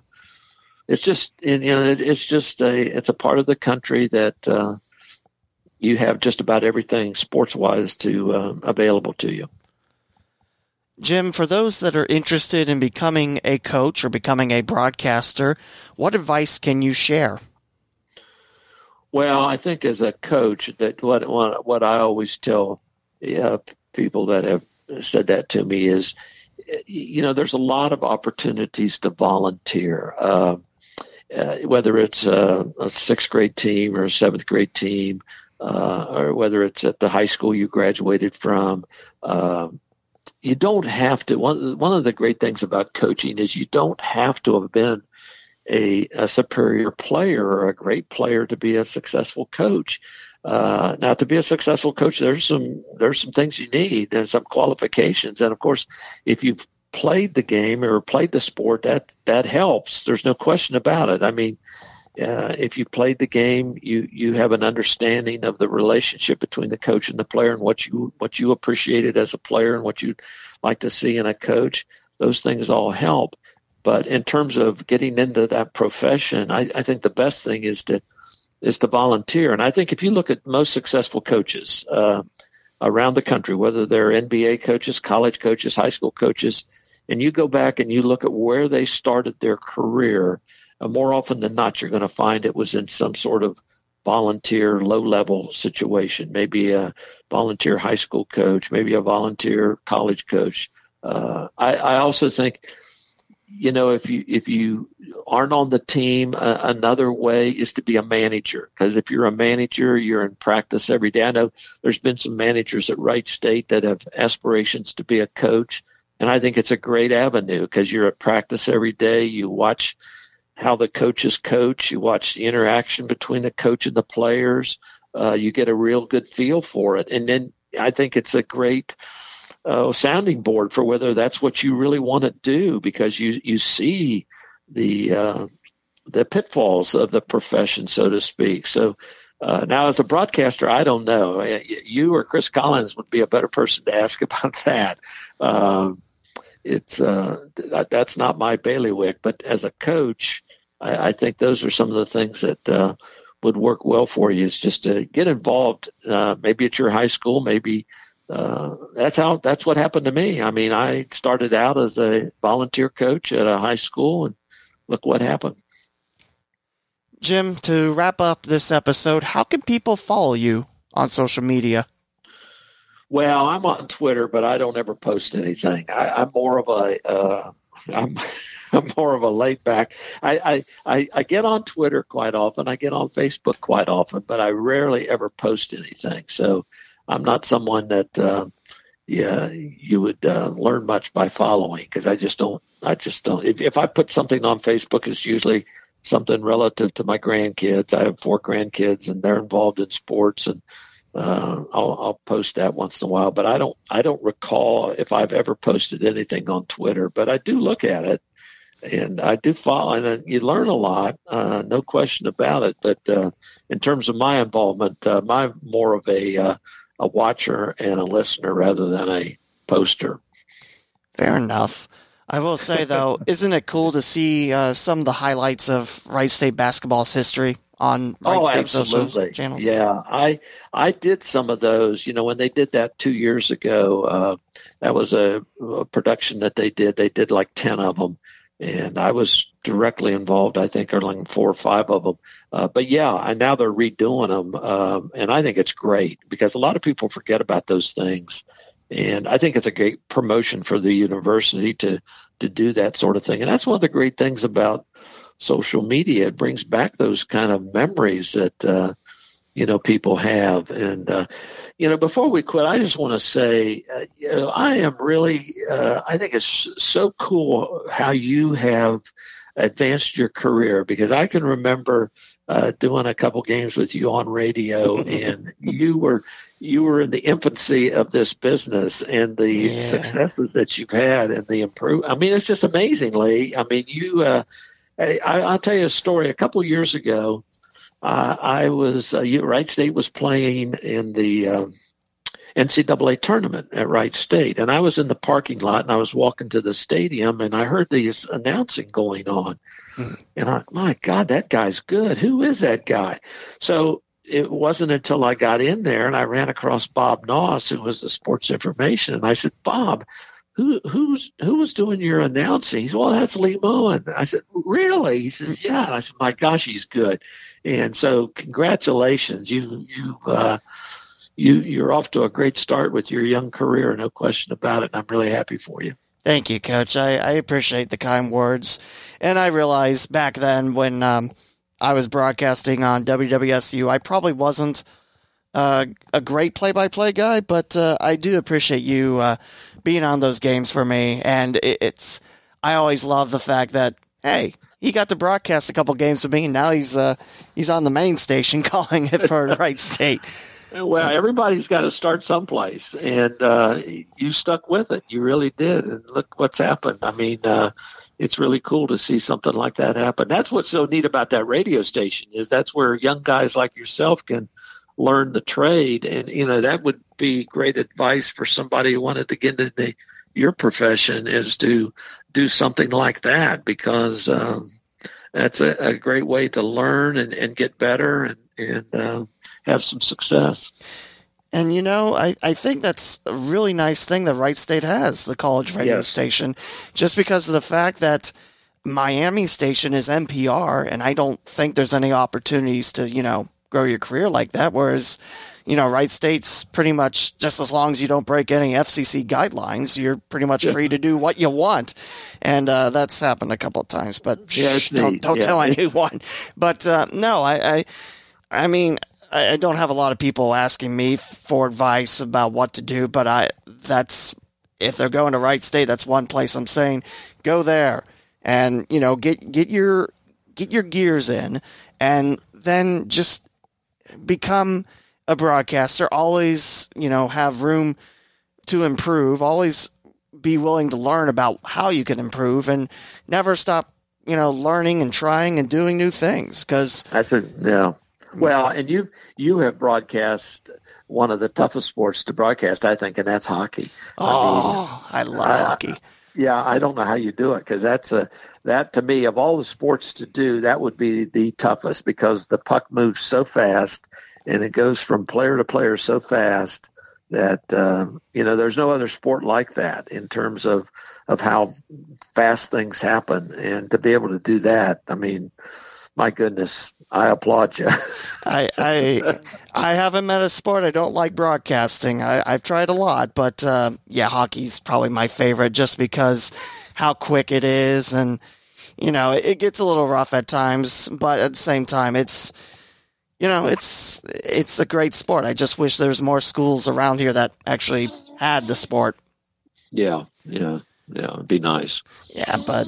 Yeah, that's another time for another topic for another episode. But, Coach, I want to thank you for giving me now 2 hours of your time, and all the stories. It's something I wish I've done earlier, but this has been a lot of fun. Well, I appreciate you. I appreciate you having me on, and good luck with your future. And it's been a lot of fun talking today. It's been a lot of fun talking to you, Coach, and hope to see you at Wright State.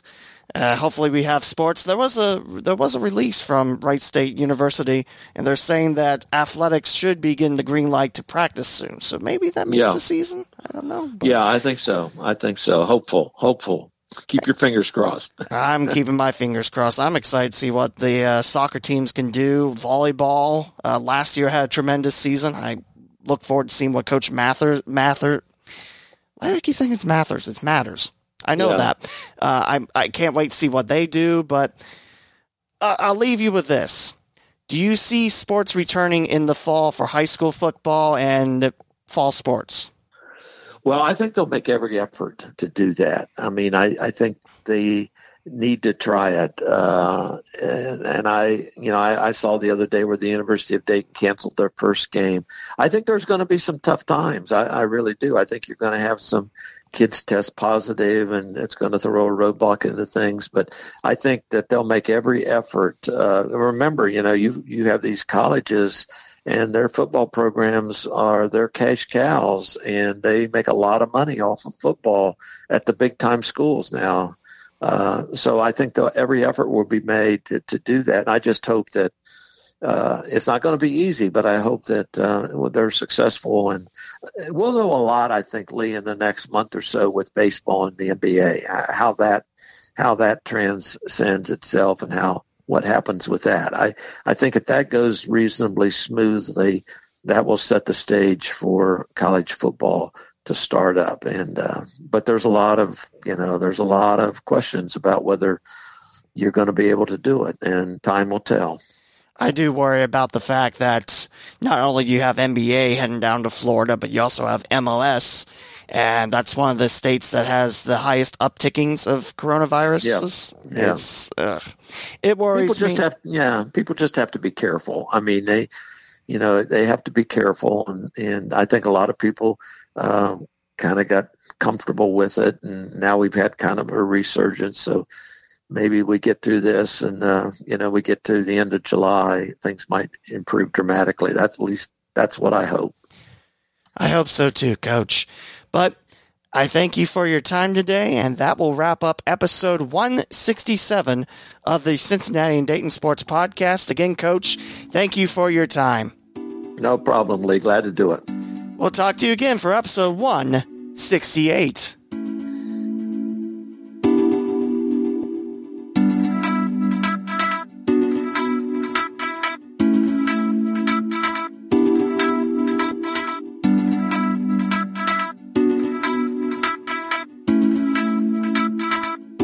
Thank you for listening to another episode of the Cincinnati and Dayton Sports Podcast with Lee W. Mowen. To subscribe to this podcast, please visit theleewmowen.com, spelled TheLeewmowen.com, then click on Podcast. From there, you can find your favorite way to catch new episodes of this podcast, such as on Apple Podcast, Google Podcast, Spotify, TuneIn, the iHeartRadio app, Pandora, and many more platforms. Follow along on social media by liking the Facebook page, the Cincinnati and Dayton Sports Podcast, and follow along on Twitter at CinDayPod and the Lee W. Mowen. Feel free to send in future questions for Mowen's Mailbag on Twitter or Facebook. The closing theme was created with the Splash app, available for free on Google Play and the App Store. This is Lee W. Mowen signing off. Let's talk local Cincinnati and Dayton sports again on the next episode.